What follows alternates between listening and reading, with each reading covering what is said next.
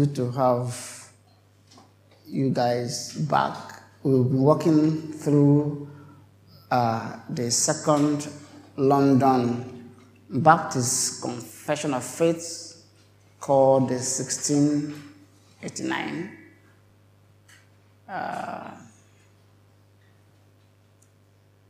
And we are now in chapter 8. What is the title of chapter 8?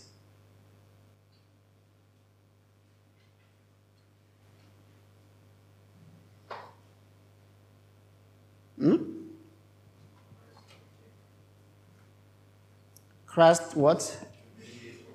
Didn't care. Christ the mediator. And last week we learned about what? Who can recall the things we learned last week? If you're not, if you are confident, can you just attempt to give, by way of summary, the things we learned last week?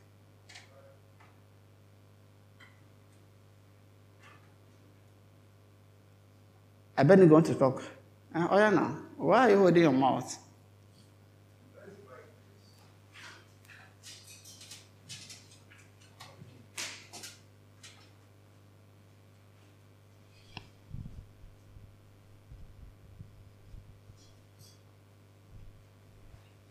We learned about God's obedience. About who? God's obedience. Okay. The obedience of Christ. Yeah. Mm-hmm. And then? Is that all you learned? So you learned that Christ obeyed his Father, isn't it? Thank you. So paragraph 5 of chapter 8 talks about the active and passive obedience of Christ. And I don't want to belabor the subject of active and passive obedience of Christ. Okay, you've learned that sufficiently. In fact, that was the point that Brother Emma was almost roasted last week, active and passive obedience of Christ. The confession said in paragraph 5 that the Lord Jesus, by his perfect obedience and sacrifice of himself. And the first thing we learned last week was that the entire work of Christ was carried on the wings of obedience. There was no compulsion. There was no Trinitarian compulsion, excuse my coinage, that put gun on his head and say, if you don't go, I disown you. He willingly, because he loved his Father, came here. And I think I was quoting one Grudem. Of course, it was Deji that taught last week, but I was quoting one Grudem. That if Christ just came here reluctantly, maybe at the age of 5 or 10, organized his friend to kill him, knowing that he came here to die, and there was no waiting on the Lord for day-to-day instructions in the place of prayer, and he just did it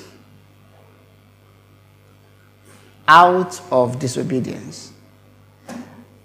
One Grudem said, that will have secured for us forgiveness, but not imputation of righteousness. Also, Sproul said, what if Jesus just, because without the shedding of blood, there's no forgiveness of sin. So what if Jesus just take a knife and just shed some blood like this?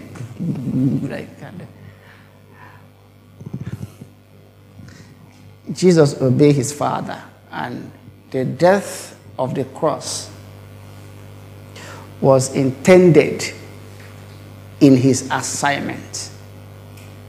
He obeyed his Father to the cross. Secondly, we learned that Christ offered himself, the sacrifice of himself. Christ was the high priest superintending over the sacrifice on the cross. And he himself was the sacrifice. He is both the offering and the offerer.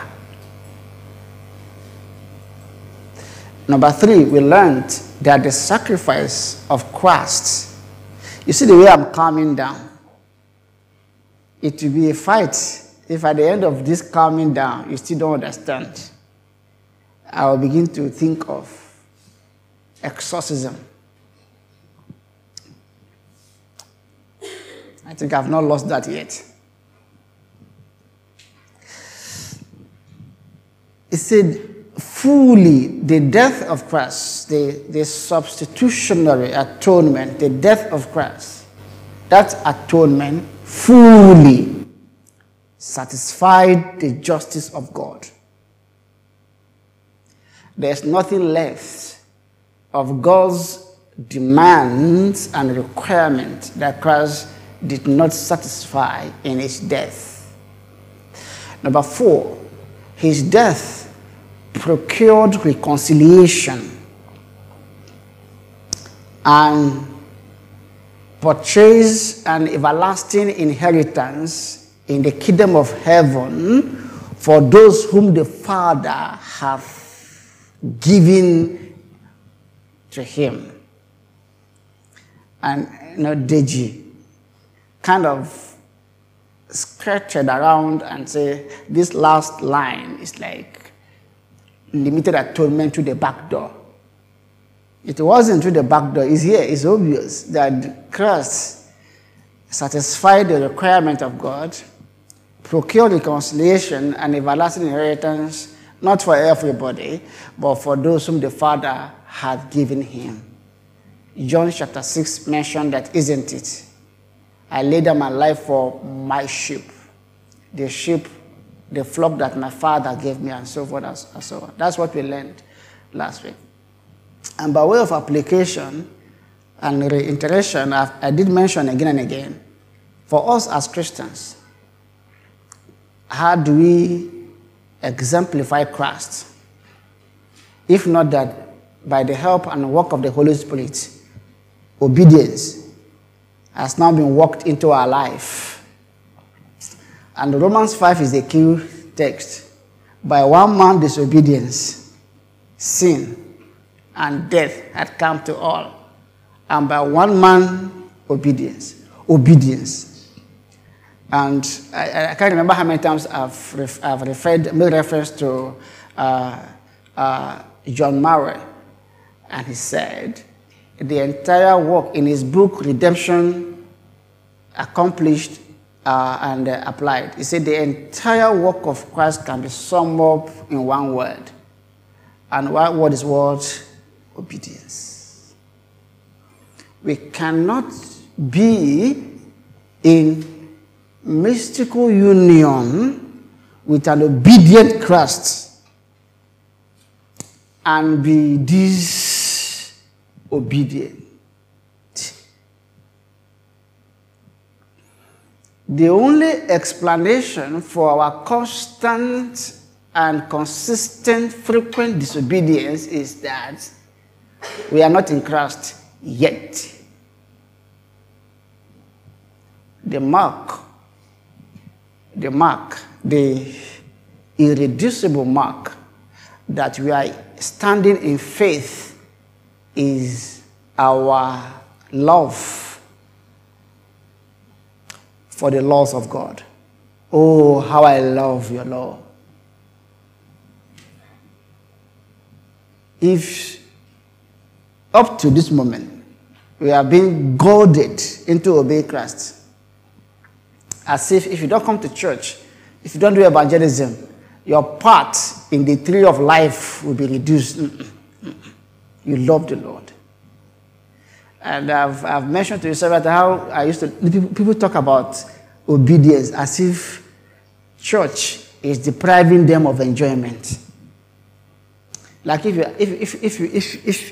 you ask a maturing Christian to stay on the line, their response sometimes look like Abba, Oga Abba. You now say, make we no do women. You now say, make we no smoke. This small thing again, they say, make we no do. So who say make you no smoke? Who say make you no carry woman? Many people think it is church that say they should not carry woman. Say, Abba now, in this church, we don't carry woman. In this church, no smoke. In this church, no party. In this church, no this. Abba, wait we die. That you think it is a church. Of course, there's a way a church behaves sometimes that make it look like that. Particularly if the leadership of the church are behaving like CEOs and that they are building the church in their own image. And as they are building the church in their own image, they lack the capacity to mirror Christ or even to mirror themselves. Because as people are looking at them, people are seeing their deficiencies and it becomes so difficult. It's like Ogaba. And that's Phariseeism, when we are telling people to do stuff. So church become like list of what people should do. Instead of a joyful community of believers who are desirous to be more like Christ, it becomes the church of Pastor Abutu. You know, say, pastor, no, they agree. If I no go to church now, pastor for sure will call me and ask me, why are you in church? And then you just want to come to church. The pastor will see your face. And then you go home. You've not met Christ. Oh, there's going to be evangelism next week. And then you are saying, this church, we'll do it in January. You know, obedience. Obedience. And then there's this cliche, as one of my friends, I asked one of my friends recently, who was, I'm saying, one of my, it's not a friend, just a neighbor. I used to have issue with him around 2013, 2014. He was militant. He was one of the youth wing of APC at that time. And I was trying to show him the defect in the line of their campaigning and in the candidate he was supporting. And praise God, I was proven right. And he had a humility to come to me and say, how did you know that this man will fail? I said, I'm not going to say this man will fail. There's no way I will not know that this man will fail. It's so clear that he will fail from the beginning. I'm looking at his body language, his manifesto. And I'm also looking at when he was the head of state in 1983 and 1984. And I'm also looking at what he did when he was a PTF chairman. I'm looking at everything. And what he had done in his private life. And I'm saying, this cannot be president. So I didn't cast my vote for him. In fact, I was not even in the country at that time. So recently I met him. I said, okay, this time around, who are you voting for? I said, Pastor, this time around, I want to be obedient and useful. How many of you have heard that phrase, obedient and useful, before? At least it's a cliche on us, obedient and useful. Of course, some of you know what he's talking about. You can pretend as if you don't know what he's talking about. You are in church, so you don't offend people. If you're not obedient, you're not useful. And as a preacher, whatever you hear in the streets becomes a sermon. I want to be obedient and useful. It's someone that entered my head. Yeah. And I was just saying, it's good. If I'm not obedient, I'm not useful. My usefulness in the hand of God is the degree of my compliance to the demand of God. And the more I obey God, the more I become like him, that I may know him and the power of his resurrection, and to be made conformable in his death. I die daily. So that's what we learned last week. Is there any soul under my voice that still want to clear anything? Any question? Is there any question that you want to clear with me from last week?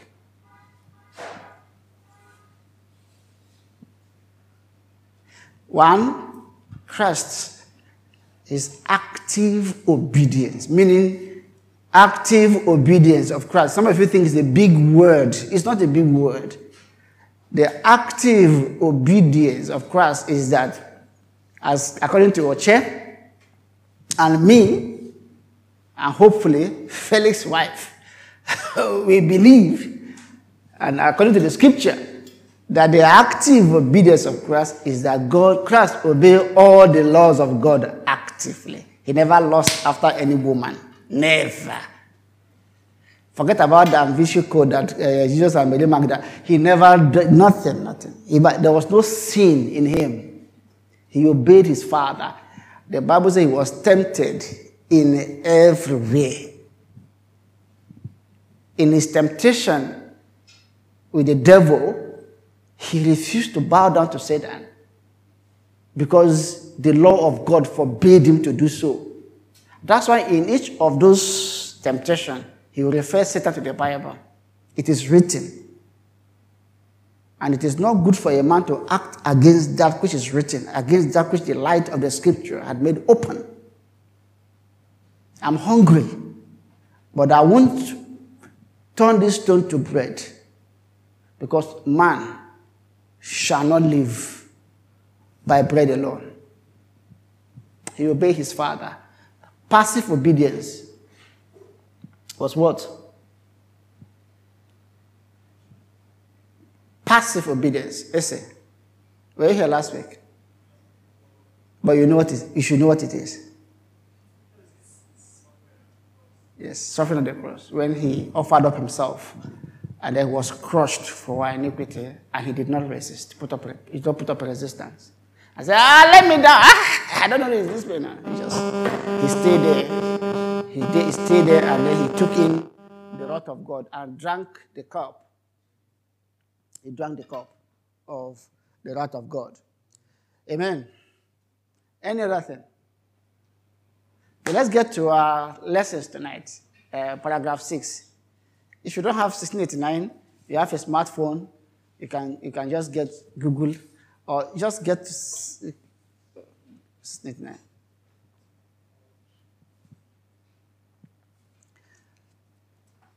Paragraph 6 of chapter 8 on Christ the mediator. Christ the mediator. Paragraph 6 of chapter 8. Are we all there? If you don't have, you can share with those who are not too far from you.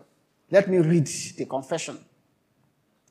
Although the price of redemption was not actually paid by Christ till after his incarnation, yet the virtue, efficacy, and benefit thereof were communicated to the elect in all ages, successively from the beginning of the world, in and by those promises, types, and sacrifices, wherein he was revealed and signified to be the seed which bruised the serpent's head, and the lamb slain from the foundation of the world, being the same yesterday and today and forever.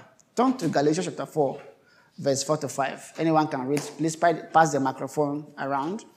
Galatians chapter 4, verse 4 to 5. Romans chapter 4, verse 1 to 9. Please. Fast readers. Galatians chapter 4, verse 4 to 5. Romans chapter 4, verse 1 to 9. But when the fullness of time had come, God sent forth his Son, born born under the law to redeem those who were under the law, so that we might receive adoption as sons. Romans chapter 4, verse 1 to 9. What then shall we say? What then shall we say was gained by Abraham, our forefather, according to the flesh? For if Abraham was justified by works, he has something to boast about, but not before God. For what does the scripture say? Abraham believed God, and it was counted to him as righteousness. Now to one who walks, his wages are not counted as a gift, but as his due. And to the one who does not walk, but believes in him who justifies the ungodly, his faith is counted as righteousness. Just as David also speaks of the blessing of the one to whom God counts righteousness apart from works. Blessed are those whose lawless deeds are forgiven, and whose sins are covered. Blessed is the man against whom the Lord will not count his sin. Is this blessing then only for the circumcised, or also for the uncircumcised? Amen. Now, the first lesson that you are going to learn, or that the confession wants us to learn, is this.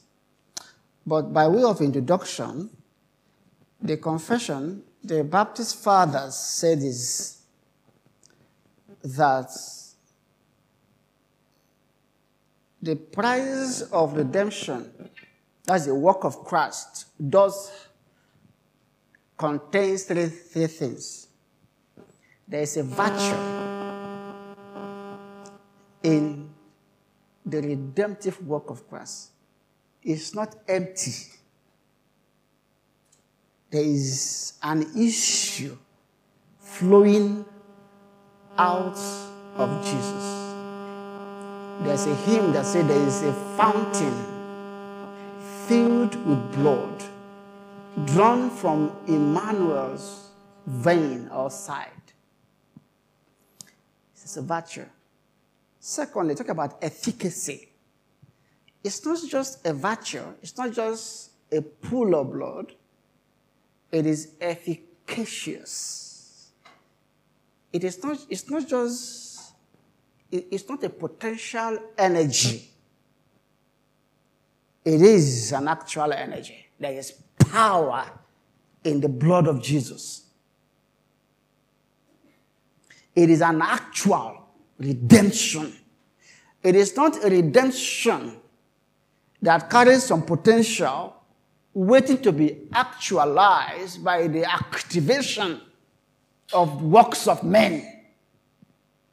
Our works does not activate or contribute to the efficacy of the work of Christ. It is efficacious, effective, and final, and does have immense benefit. That is the introduction, okay? I'm quoting the confession. So the first thing they want us to learn is that the benefit, the virtue, the power, the efficacy, and the benefit that comes from the work of Christ, called the redemptive work, were communicated to the elect, that is, to the saints in all ages. Let me repeat, let me be calming down. That's the work of Christ, the redemptive work of Christ, were given, were administered, were that the Old Testament saints, from Adam to the last person before the cross, does partook of the benefits of the work of Christ, albeit retroactively. Retroactivity or retroactivity means applying something to a period prior to enactment. So before that work was enacted in his incarnation, suffering, crucifixion, and resurrection, the efficacy of that work extends backward, down to Genesis 3, verse 15. Is that one clear? And that's why Abraham is in focus in Romans chapter 4. There's no way Abraham, David, and so on will have had a part in the discussion, in the explanation of the gospel, if they were not part of that work way back. And the confession says successively, from the beginning of the world. Hello, is that clear up to now? It is clear, but I understood it's not clearly understood. I understand. Okay, because the way you are looking at me, I can discern misunderstandings. And the reason is this. There are not two ways to God. After Adam fell in the Garden of Eden, we died spiritually. And there's no way to God. There's only one way to God. It's by faith. Faith in whom? Faith in God. Through what? Through Christ. Christ has always been the mediator between God and man. That's the first thing. Now the second thing they want us to learn is how were they saved retroactively? Look at the confession and said, it said successively from the beginning of the world, in and by. I don't have time to walk the Greek. In and by those promises and tithes and sacrifices. The promises. What promises are they referring to? Some of the proof texts in the confessions, you see Genesis 3, verse 15. True or false? True or false? And who can give me the quotations of Genesis 3:15? The proto-evangelium. What is that? Without looking at the Bible. Yes? I will put enmity between your seed and the seed of the woman shall do what? And then, so it was in the promises. The seed of the woman was Jesus. The time we have is not, if you don't know that, I bet ask Felix to teach you that. The seed of the woman is Jesus. So from Eve, if I can even take a step backward, when Adam sinned and God that brought life like this, in my own opinion, could have looked at Adam and Eve and say, clothes, cover them. And then clothes will have covered them, isn't it? What did God do? God slaughtered an animal and then covered their nakedness. This also points to the sacrifice of Christ. So the work of Christ in the Old Testament appeared in promises, appeared in types, appeared in sacrifices. The appearance of Christ in the promises was in Genesis, isn't it? The appearance of Christ in types were in what? Turn to 1 Peter chapter 1, verse 10 to 11.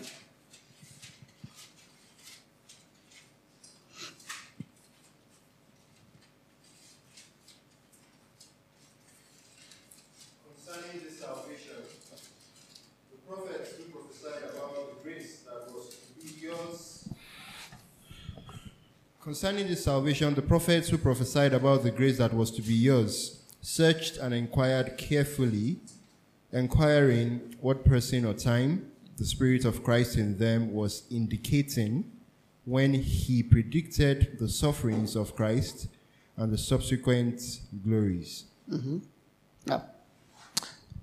So, the Ark of the Covenant is a type of who? The Noah's Ark is a type of who? Answer me. Christ. Moses was type of who? A deliverer from Egypt to even Joseph, even the Red Sea. Types and shadows. What of sacrifices?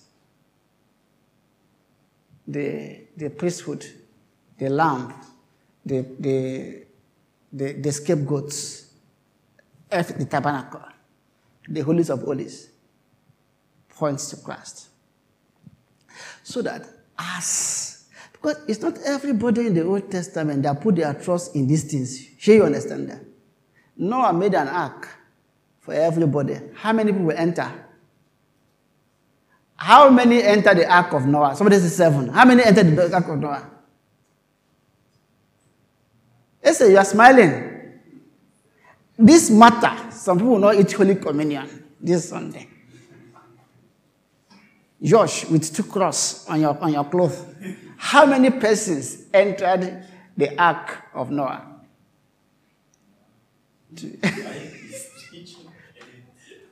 Allow him to count. Primary school, yes.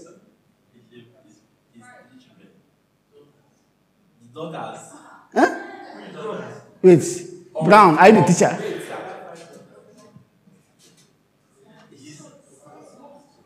Let me know this count. Okay, let me not count. Eliezer, mark him out. No food. No food for him. No food for him.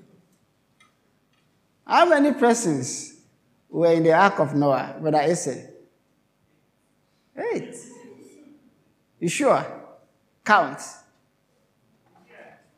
2, 5, 8. What are the names of the 3 sons? Japhet. That one you know. Yeah. And they were married. Noah's wife, 3 sons, 3 daughter-in-laws, 8. The reason why those 8 enter, the Bible tells us that those reasons were redemptive. The same reason why you are in faith and your neighbor go to the mosque down the road. And not all those who came out of Egypt really believe in Moses. In fact, there was a time they did something and snakes were biting people. All they need to do is just to look.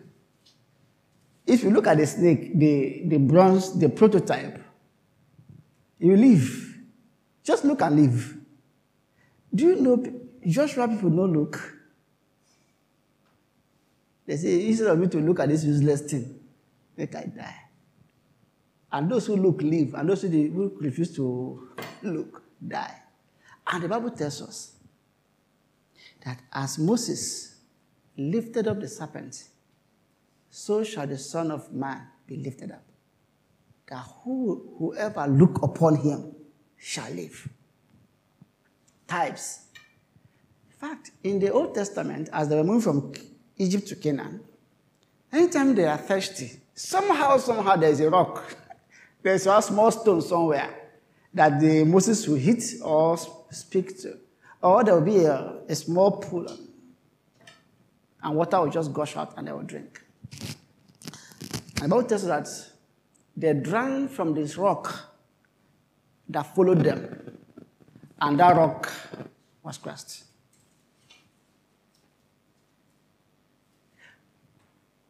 And Romans, that's the argument of Romans. You see, not all the descendants, those who came out of Abraham biologically, were Abraham's seeds. So some were Abraham's seed by faith. And some, even though they came out of his loins, were not his children, i.e. Ishmael and co. So those who were David type, David, Moses, all those who were faithful, who were saints, the Old Covenant, were saints because the work of Christ were being applied to them retroactively. Even though they enact enactment is yet to happen. And there are clear examples. Actually, in Nigeria, you can actually do some appropriation. You can actually make some payment in anticipation of approval. And that will not be a bad thing. For instance, maybe I'm the signatory. I'm not the signatory. Yes, maybe I'm the signatory to your money, to the money of the church, and I'm not available. And then Eliezer and Co need to make some quick purchases. They can actually use the money waiting for approval. I'm just using a weak example, isn't it? Now, so the money is used today to buy some utility, and by next week, the actual receipt and the voucher are being raised and signed. That does not mean that money that was used last week is useless. This has been done. But it's not rectified. And the reason why it is possible is that the confession is quoting Hebrews that's saying Jesus Christ the same today and forever. And the confession also quotes Revelation chapter 13, verse 8, that says what? That says what?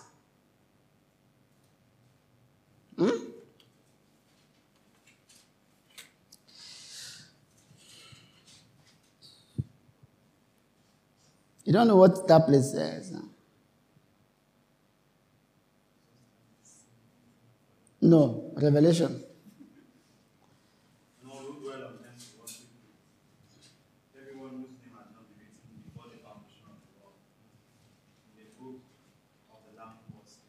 Yes. Slain. Okay? So what do you think was the purpose of the Father Christ was crucified before the foundation of the world? That he will become the Savior of. And this example is not even strange. You know, the Lord made Abraham and said, you are going to be a blessing, and through you all the nations of the world shall be blessed. And the Bible said, Abraham was blessed and got the covenant before he was circumcised. So that what? Why was Abraham blessed before circumcision? According to the Bible, Esau is raising his hand voluntarily. Yes. And then he was circumcised at the ratification of the covenant so that he's also the father of those who have Jewish identity. So this thing is quite clear.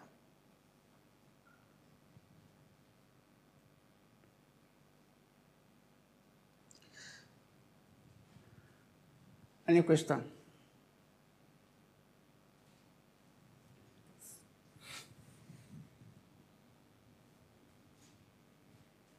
Before I bring my final comments. You are not asking questions now until I begin to ask you a question. Are there troublemaking questions? Is your question a troublemaking question? Okay, please. I think we're back to this table of distinguishing. I mean, as we are teaching, it sounds as though we are taking the Westminster position on this issue. It looks so relative. The fact that these people received. What was the Westminster position? That the different dispensation. That is okay. That, yeah. What's your question? Okay. Yeah. So my question is, how do we distinguish this teaching from that? Because in my ears, it's sounding like, Okay. Yeah, I get you, and I thank you because this question shows that you are listening. And that was the point of chapter 7, isn't it? The Westminster. Now, bring your Christian ears. If I thought you know what the Westminster is all about, I don't have time to tell you that. Meet Felix. The Westminster standard, as is the Westminster Confession, the Westminster is of the Presbyterian. standard says that the covenant of grace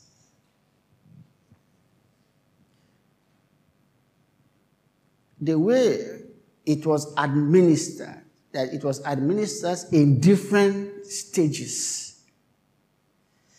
So the covenant of grace is not actually the new covenant. The covenant of grace is the Noahic or Noahic covenant. First, we're the one that taught that one. That the Noahic covenant was an administration of the covenant of grace. So they kind of split everything into epochs or dispensations. So it's like that was on its own. The Mosaic covenant is an administration of the covenant of grace. The Abrahamic covenant is an administration of the covenant of grace.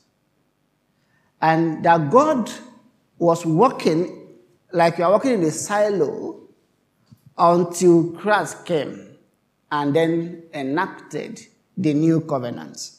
Christ now is the head of the new covenant. The reason why the Presbyterians think that circumcision and baptism does have a relationship, that under the old covenant, each covenant does have a sign. The rainbow is a sign of, circumcision is a sign of, and then continuing. So Christ's baptism is the sign of the new covenant. That is the Presbyterian understanding of the covenant of grace. I've dealt with the issue of covenant of grace and covenant of redemption. Right? Are you following me? You will thank me later. Eh? Are you following me to this point now? Now, the Baptist standard, the Reformed Baptist standard, it says that the covenant of grace is the new covenant. And Christ is the head of the new covenant. There are not 2, 3, 4, 5, 6, 7 different covenants under the heading of the covenant of grace. There is one covenant, and that covenant is between God and His Son. Just as the first covenant of works were destroyed in our federal head Adam, Christ is the head of the new covenant, and those who are His are in Him. That what happened between Genesis 3 and the incarnation is an expression of the new covenant in different forms, like the confession said, until it becomes full. Like it's like a culmination. The cross was like the fulfillment, the culmination, the enactment of the new covenant. Let me see if I can read that portion for you.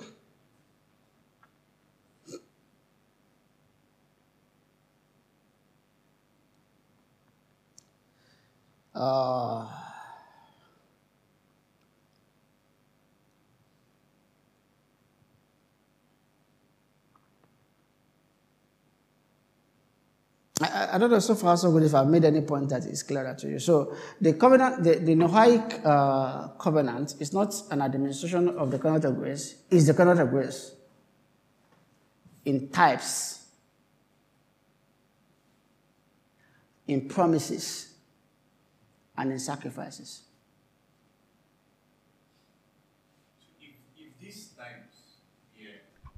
If these times were by themselves a means to access this new covenant. You are putting words in my mouth. I mean, because if they did not partake of these types, then they will not. Mm-hmm. Exactly. So it means that it is through these types that they now have access. Yes. So the types and shadow were not efficacious in and of themselves.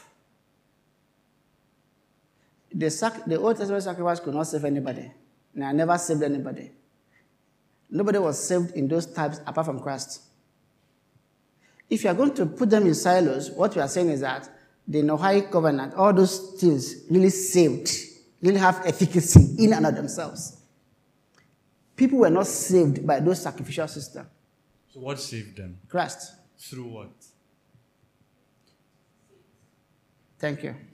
If they were saved, the confession itself is saying that although the price of redemption was not actually paid by Christ till after his, but successfully from the beginning of the world, in and by those promises, types, and sacrifices, wherein he revealed, wherein he was revealed. So it means that these promises,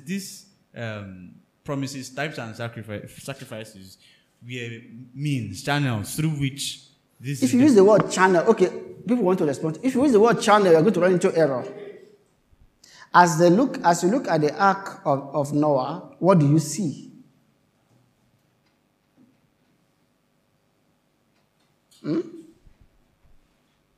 What does the ark of Noah communicate to you? It communicates Christ. It communicates salvation. The ark in and of itself. Yes, let Asa respond to you. Asa, are you asking a question? No. Please help him. Help a bit. So, like, you skipped the last sentence you read.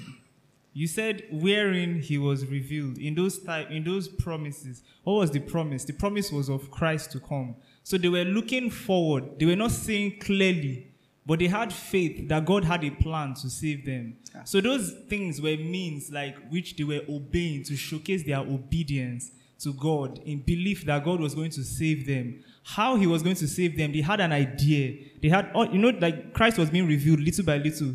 Getting to the end of the Old Testament, it was now clear that there is a Messiah coming. Do you understand? But you don't enter the ark, I'll die. Yes, but why were you entering the ark? You were having faith in God. So the ark in itself. Yes. It is significant that I enter the ark. Yes, but it's a symbolic representation. So the expression of faith in Christ in that dispensation is that I entered the what? The ark. The ark. So if I did not enter the ark, I had no faith. But the ark is not saving you, it's obedience. I did not say the ark is saving. But the expression that I have faith that Christ is going to save is that I was in the what? The ark. The expression I have faith that I will not get beaten by the snakes, that I'm looking at what? The serpent. So if I don't look at it, I will die. Yes. So in those moments, right? How I express that, the expression of that faith is in this type that was available at that word. It does not mean that that's what is saving them. I'm not saying that's what is saving them, but it's that those types, right, where I don't want to use the word channel again. Those types is like, okay, we have Christ now. The way we express faith, it's not just faith that saves, like it's not just any faith. It's faith in God through Christ that saves. You don't just say I'm saved by faith. Like faith is generic. You qualify the faith, but they are having faith in God through Christ. Now, for anybody that was in Noah's time, come, wait. Let's not waste my time. Were you the one that read Romans 4? Why do you think the writer of Romans used Romans 4 and used two persons to define this reality?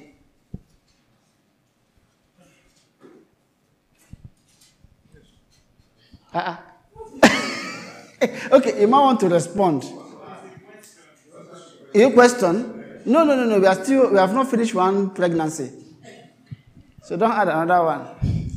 I think the old issue of administration for Westminster and we saying it was all leading up to the new covenant. The difference is more about the implication of that today. You understand? If we have to explain about what happened, we would be saying the same thing. It's just how we are calling it that is different, because it is in how we are calling it that influences us today. For example, when you read Hebrews 1:1, for example, say that in times past, right? Different ways through and but now the idea is that so the focus is Christ. Those things are done without, because we now have the real thing, and so we should focus on that. But when we go back, it's almost like saying, the blood of sacrifice of goats and all this were efficacious in relation to what was to come. But now that that has come, Christ has come, the new covenant, the perfect covenant or the perfect expression of the covenant has come. We don't deal with those types anymore. I don't disagree with that. So we are saying now that the idea of circumcision and baptism now, holding that idea of various administrations and all that, has an implication in our practice or in our life today. That's why that distinction is important. Yeah, and just what I'm saying is this. If Noah is a head of Noahic covenant, and the visible sign of that covenant is rainbow or the ark. If Abraham is a head of Abrahamic covenant, and the visible sign of that covenant is circumcision. If Moses was the head of Mosaic covenant, and the visible sign of that covenant was the giving of the commandment. If David was the head of Davidic covenant, and the visible sign of the covenant was his kingship, then Jesus is the head of the new covenant. Since each covenant have a sign, what then is the sign of the new covenant? The conclusion is that baptism of the Presbyterian. But what we are saying fundamentally is this. The new covenant, the covenant of grace, is between who and who? It's between God, the Father, and His Son, the seed of the woman. God is not making this covenant like in pieces. It's one covenant. And then it's one covenant. Bring your ears down. It is one covenant. If it is not one covenant, we are going to run into the issue of federal headship. There are two federal headship. You are either in Adam or you are either in Christ. Do you understand to this point now? So Christ is the head of the new covenant. It's not that there's a covenant as expressed in the Noah and that is now being discarded, and then this has been discarded. They said this covenant, the new covenant, were revealed in types, in promises, until it is fully revealed in Christ in His incarnation. So Christ remained the only head of the covenant of grace wherewith we have been saved. The people argue that the Old Testament faithful put their faith in those things particularly. And the argument of Paul was that when David sinned, if his faith were in the sacrament, in the priesthood, all David needs to do is to submit himself to be stoned to death. He wouldn't have asked for mercy. Brown, forget about the sound. David wouldn't have asked for mercy. No, it's my phone. And it's off. It's on flight mode.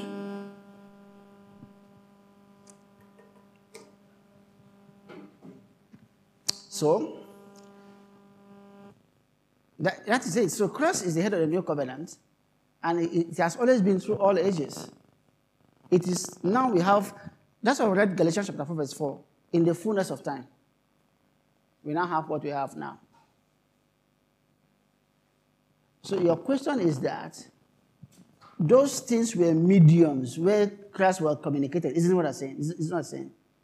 I'm saying that those things are not the object. It's not the object of they are not saved by the ark. Right? Yeah. But for me to have survived the flood, I need to be in the ark. Therefore, the ark saved you. No, the ark did not save What's me. your conclusion? The conclusion is, it's like, let's use the cross, for example. We say we should run to the cross. Mm-hmm. Now, is it a cross that saves? Like the cross, the wooden cross? No. It's not the cross that saves. I don't know if you understand the argument of this gentleman. It's like we are saying the same thing, isn't it? Yeah. So what is your confusion? Or you are just contributing? Maybe you should contribute. Maybe you are contributing. Yeah. I think one way to answer this question is to ask the question, why do Presbyterians baptize babies? Have you thought about it? I'm not. Yeah, now you're asking, that's Westminster now. That's what you're asking. You are saying we sound like Westminster. But we don't baptize babies. I'm coming now. Okay. It's still the covenant thing. They baptize babies because of their understanding of the covenant. So it's still the issue you are having. So this is what the Westminster guy sees. That in the time of Noah, this is how you know those that are part of the covenant community. All right? Like what you are saying. In the time of Moses, this is how you know those who are part of the covenant community. Circumcision. In the time of this is how you know who are part of the covenant community. Then in the time of the New Testament now, this is how you know those who are part of the covenant community. Baptism. So they are drawing a line. There's a sort of continuity that the Westminster man sees in all of the covenants like that. And I say, okay, in this covenant, this is what God was using to as a sign that you are part of this covenant. Hence, if your children are part of the covenant community, they should be baptized. Because in the Old Testament, if your children were part of the covenant community in the time of Moses, they were circumcised. So you see this continuity that is drawing across them. So because of their emphasis on the external parts of those individual covenants, they fail to see what the Baptists are saying. What the Baptists are saying is, see, there's one covenant of grace, but it is progressively revealed from Adam to Christ. So it's still one covenant of grace, but you are seeing small of it, small of it, small of it. The main covenant, the fullness is seen in the new covenant which Christ ratified by his blood. So there's no need to be fixated now upon those external and be looking for a sign in each of those covenants. Now Christ has come. The fullness, the main person is there. Don't look at those old guys now as administrations. Look at them as progressive revelations of Christ that is coming. So what they are seeing, although a bit, like Essie said, not fully, is Christ. They are running into Christ to be saved. So it's not as if, forget the whole thing about the act, stop focusing on those things. They are running into Christ to be saved. As they are looking upon the serpent, they are basically looking upon Christ. Christ is not there. That's the purpose of Hebrews chapter 11. They believed in the promise and they were saved. So even though Christ is not there, the promise was a means to show Christ. It's a revelation of Christ. Howbeit dimly, still progressively until Jesus Christ came down physically. As Jesus Christ don't come, matter don't end. No need to be. We don't. I mean, when I mentioned Westminster, I specified the part. I didn't. What is this? Do you still have a question? My question is, because this topic we've treated is saying that the expression of their faith mattered. In simple terms, what it is saying is that the expression, I mean, for these people before Christ, the expression of what I mean by the expression of their faith matter, I've said it over and over again, that if I did not enter the ark, the flood will carry me away. That's now. So, but let me help you. You don't go on to that today. If you don't actively put your faith in Christ Jesus, you cannot be saved. It is you putting your faith in Christ Jesus, true or false. That faith is yours. But the Bible teaches that faith also is a gift that God gave you because of the regenerative work of the Holy Spirit, which were happening without you even knowing it. Therefore, it is those whom God woke from their deadness and have received the gift of faith that are reached to Christ for salvation. And that's the argument of Hebrews, even Hebrews 11. The Old Testament saints were looking forward. They were waiting for what had been promised from Genesis. They kept waiting for it. They were not blank people. They were not just idolizing those things as we see in the Old Testament. They were having active faith in the promises of God. The visible things, they were not resting in them. And those who were resting in them perished. So those who have the faith of Abraham, the faith that Abraham had in God, before anything ever happened, before circumcision, before Isaac was sacrificed, these are those who are Abraham's children. They put their faith in the promise of God. What you want to impress is that those things in and of themselves does have some merits. If I even concede that they have merit at that time, it is useless now. Why? The fullness have come. Even if I want to concede with the Presbyterian that God was working in different dispensations, saving people in the ark, saving this, now he is no longer saving people through any means, through any agency. There is one single agency now that God saved people, and it's Christ. And the confusion is even saying that God has never saved anybody anywhere after the fall apart from Christ, being applied to them retroactively. What is your question still? It's getting late. I'll adjourn we've made progress. I'll just adjourn the question. Yeah. You've made progress. Who had made progress, me or you? Both No, making I'm not progress. Question. Emmanuel, you have question first. Yes, so I think what Ubongo, similarly, I think part 6 is trying to point to the fact that all promises, sacrifices, and extraordinary events all point to Christ. So we as Christians, I'm asking a more practical question now, because I've had conversations with people. Ask your question. Yes. So in Nigeria, Christians tend to look more on the extraordinary side of Christianity, the extraordinary event, the miracles, and the extraordinary things that happen in redemptive history. So when talking to Christians about these things, do we bring up the fact that these things were all trying to point and show to Christ as a conversation, as opposed to them happening as singular events on their own? And You do have sometimes you ask question, yeah? I've been praying in my heart for illumination. so Are you done with your question? yeah, that was just the contribution, kind of. Thank you. Thank you. So if we're trying to say that all promises, types, and sacrifices all point to Christ, that means that Are we saying this, this is the testament this of the testimony Bible? of the scripture? Does that mean that See, Emma, what we are holding on this mountain, I will die. God was not saving people separately,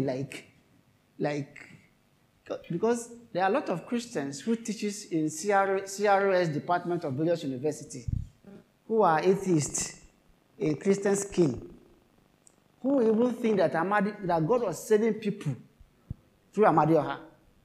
That in the days when the gospel was not yet come, whatever thing people were using, putting their trust in at that time, if they were doing it faithfully, yes, they were saved by it. That was my question. And the church is saying clearly, God had never saved anybody apart from Christ.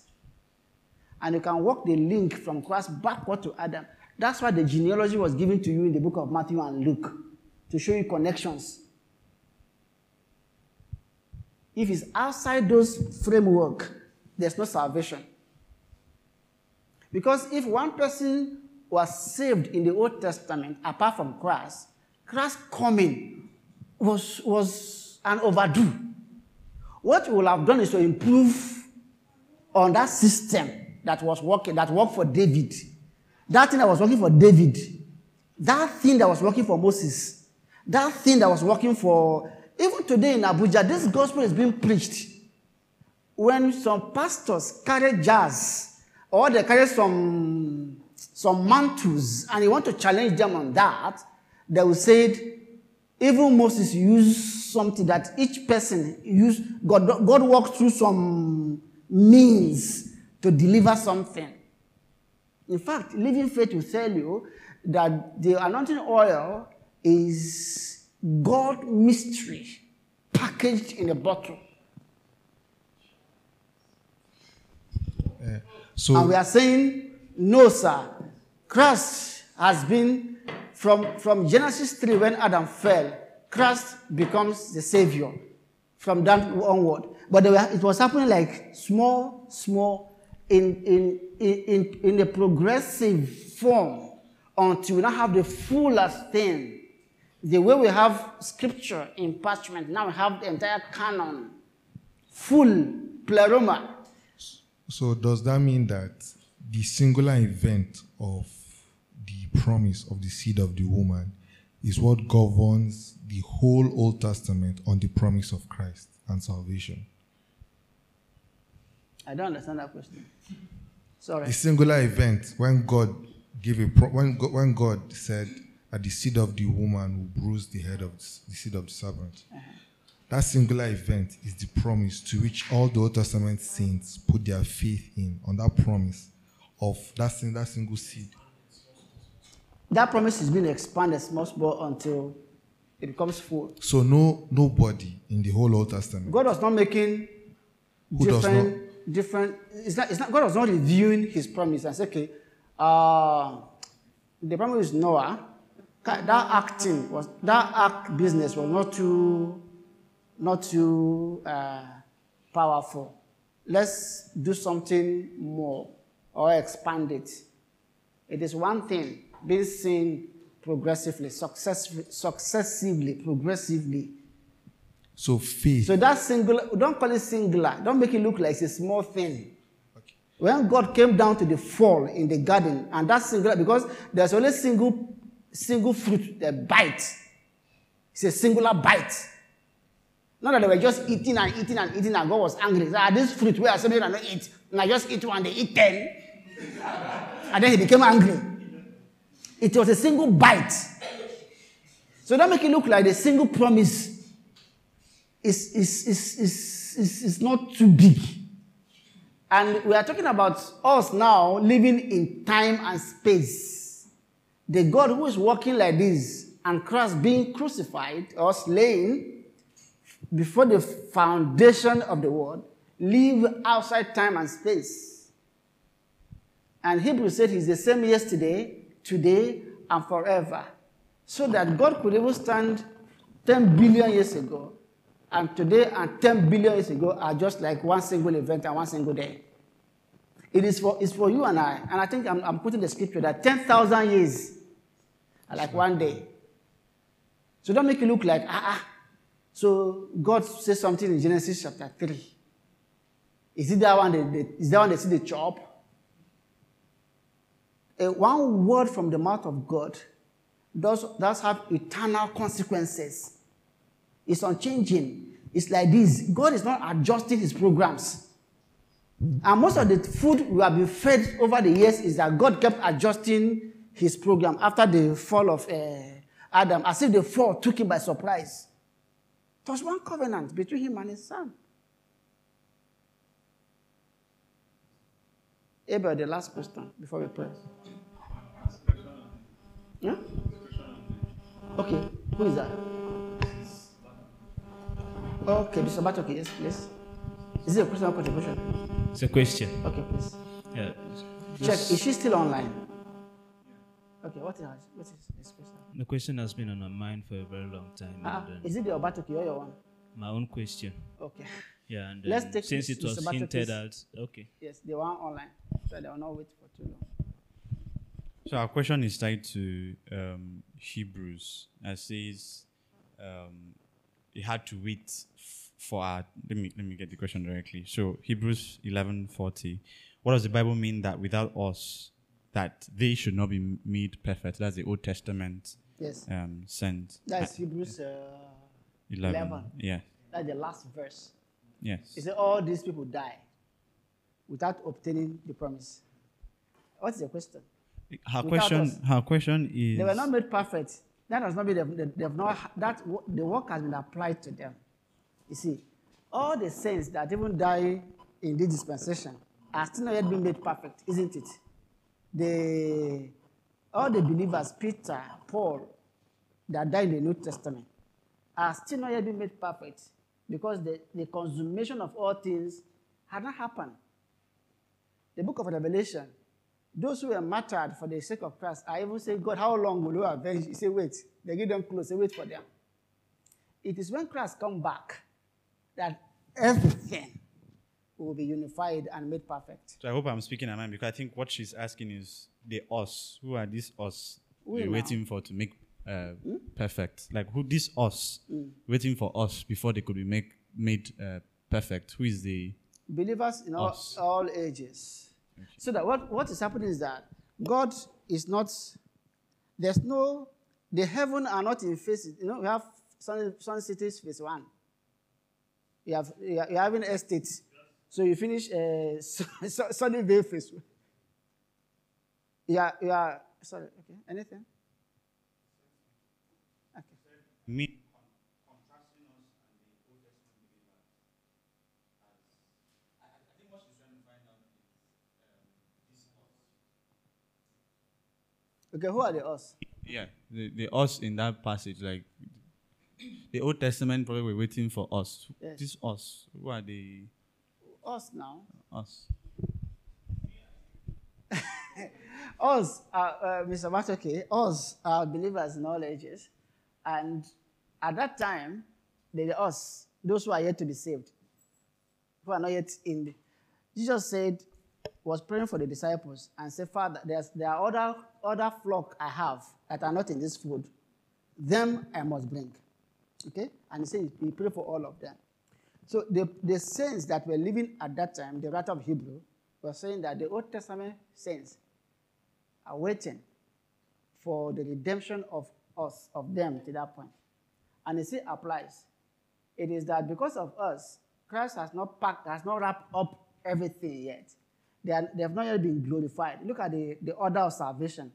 Foreknowledge, predestination, calling,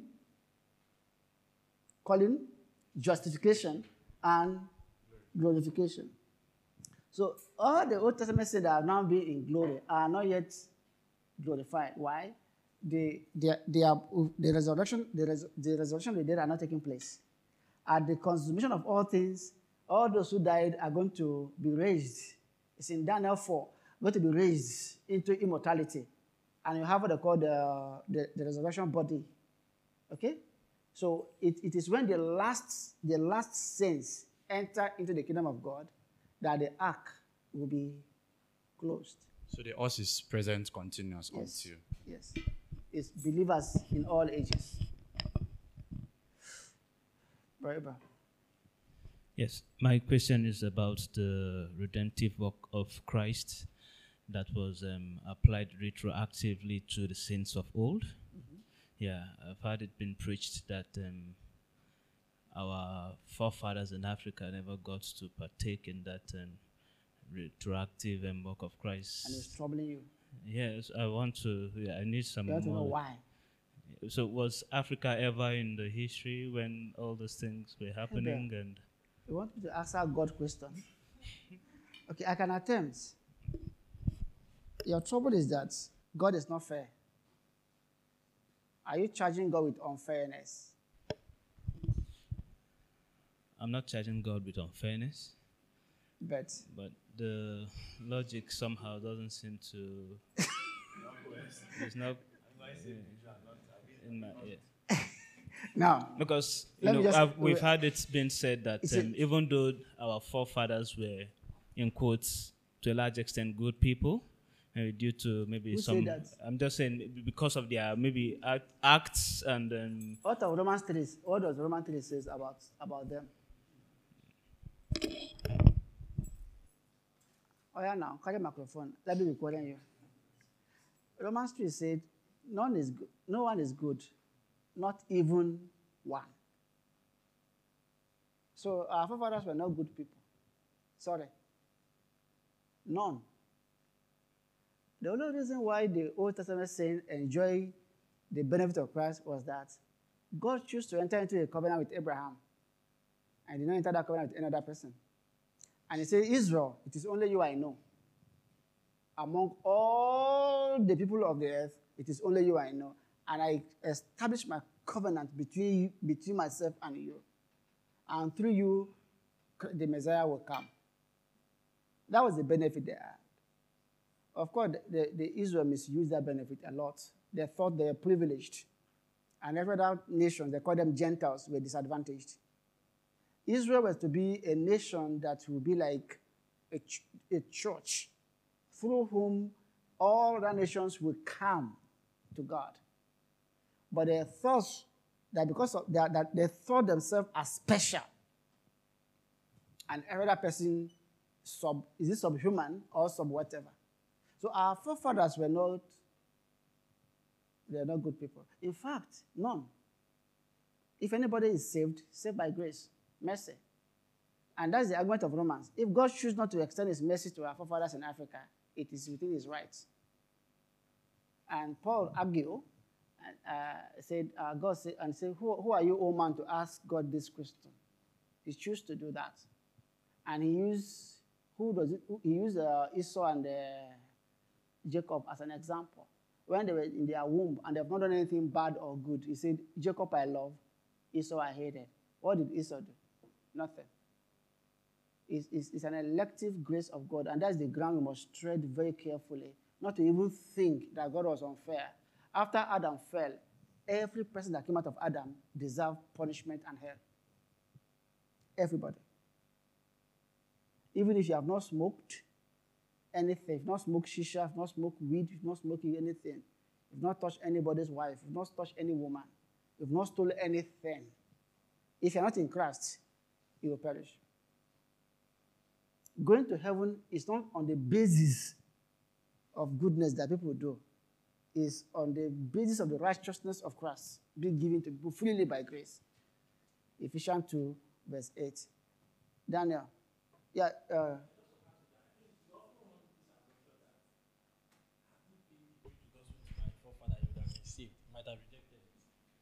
There's no assurance even that if the gospel had gotten to our forefathers, they would have accepted it. So it's all the same. They didn't accept the gospel, whether they heard it or not, they are not saved. Actually, Romans 1 actually said God gave them a lot of he said that God actually made himself manifest to our forefathers in creation. He said they were without excuse, isn't it? Why were they without excuse? God made himself abundantly known to them, but they choose to worship idols. So now they'll go to the farm and carry stone and pour libation and say, you are my God. How can you look at yourself and call stone your God? And then you now bow yourself down to the stone and say, my God, take this chicken. You put small blood on the chicken, on this thing, and then you go and eat the remaining one and all that stuff. So our forefathers were actually terrible people. All of us were terrible people until Christ saved us. I mean, Abel, I also have that story. The white man came like 200 years ago. So are you saying my forefathers that how God put them to? There are some pastors that actually believe that those who didn't hear the gospel will go to heaven. Yeah, but that is not a biblical testament. Abel, I don't know if you understand a little bit. Okay. No, no. 2 minutes to 7. Okay, let me give Erican. I don't want to enter. Erican, what is it? Before we pray. Give me microphone.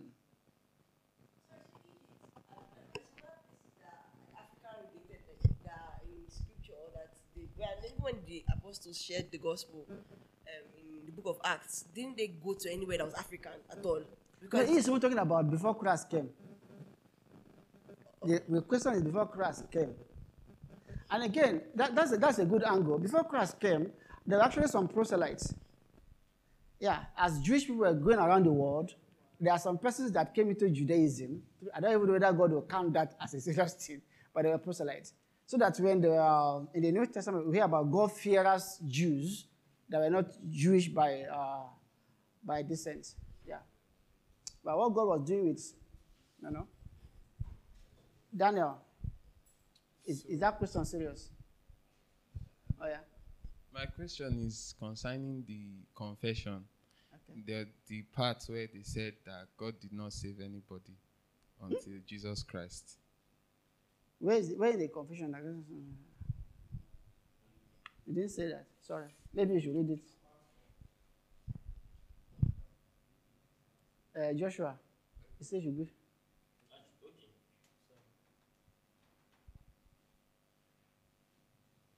Sorry, online people. I don't know. Today is the longest Bible study I've ever. All thanks to Brown.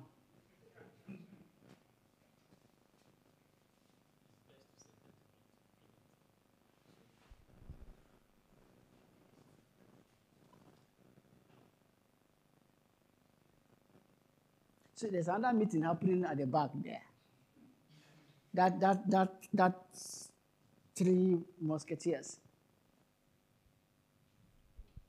Sorry, I got You got it wrong? Yes. Oh, thank you. Thank God you got it wrong. Yeah. I think that's a fair place to land our anchor tonight. What have you learned tonight? That Christ saved people now as he has always saved people in all the ages. And we can praise God for that. There is no 2 other ways to God apart from Christ. No other way apart from Christ. And that work is efficacious. And those whom he saved to the uttermost. You can go home tonight and be happy that Christ saved you. Christ saved you. The question Brother Abel asked is quite important. Sometimes when I think of those questions, I thank God that I didn't live 400 years ago. I thank God I was not alive 200 years ago. I don't know what would have become my lot if I was alive 200 years ago. And this is like those who entered the train that people were kidnapped. I know there are some persons that came to that station that day. They missed the train. Or they were cheated out of their seats and they were thrown out. And then people were kidnapped. You are not going to say, why am I not in that train? You are going to thank God that you are not in that train. You are not going to even say, why did God allow those people to board the train? I know some people are still in Ido when the news came that kidnapping has taken place along Cardinal Road. You are not going to say, now, God, now. Why don't you cross that train the way you stopped me? Why did you stop the train? Your immediate response should be, God, what have I done that I'm not part of these people that perished? That you saved me. That should be a right response. Anyway, on the last day when we get to heaven, all these things will be clearer. But right now, let it suffice that we can give thanks to God and give him glory for what he has done in our own lives. Father, we thank you for how far you help us tonight. The rest of our confusion and burdens, we trust that the Holy Spirit will clear it for us. As we walk with you, strengthen our heart to understand your word and to obey them. In Jesus' name, amen. Good night.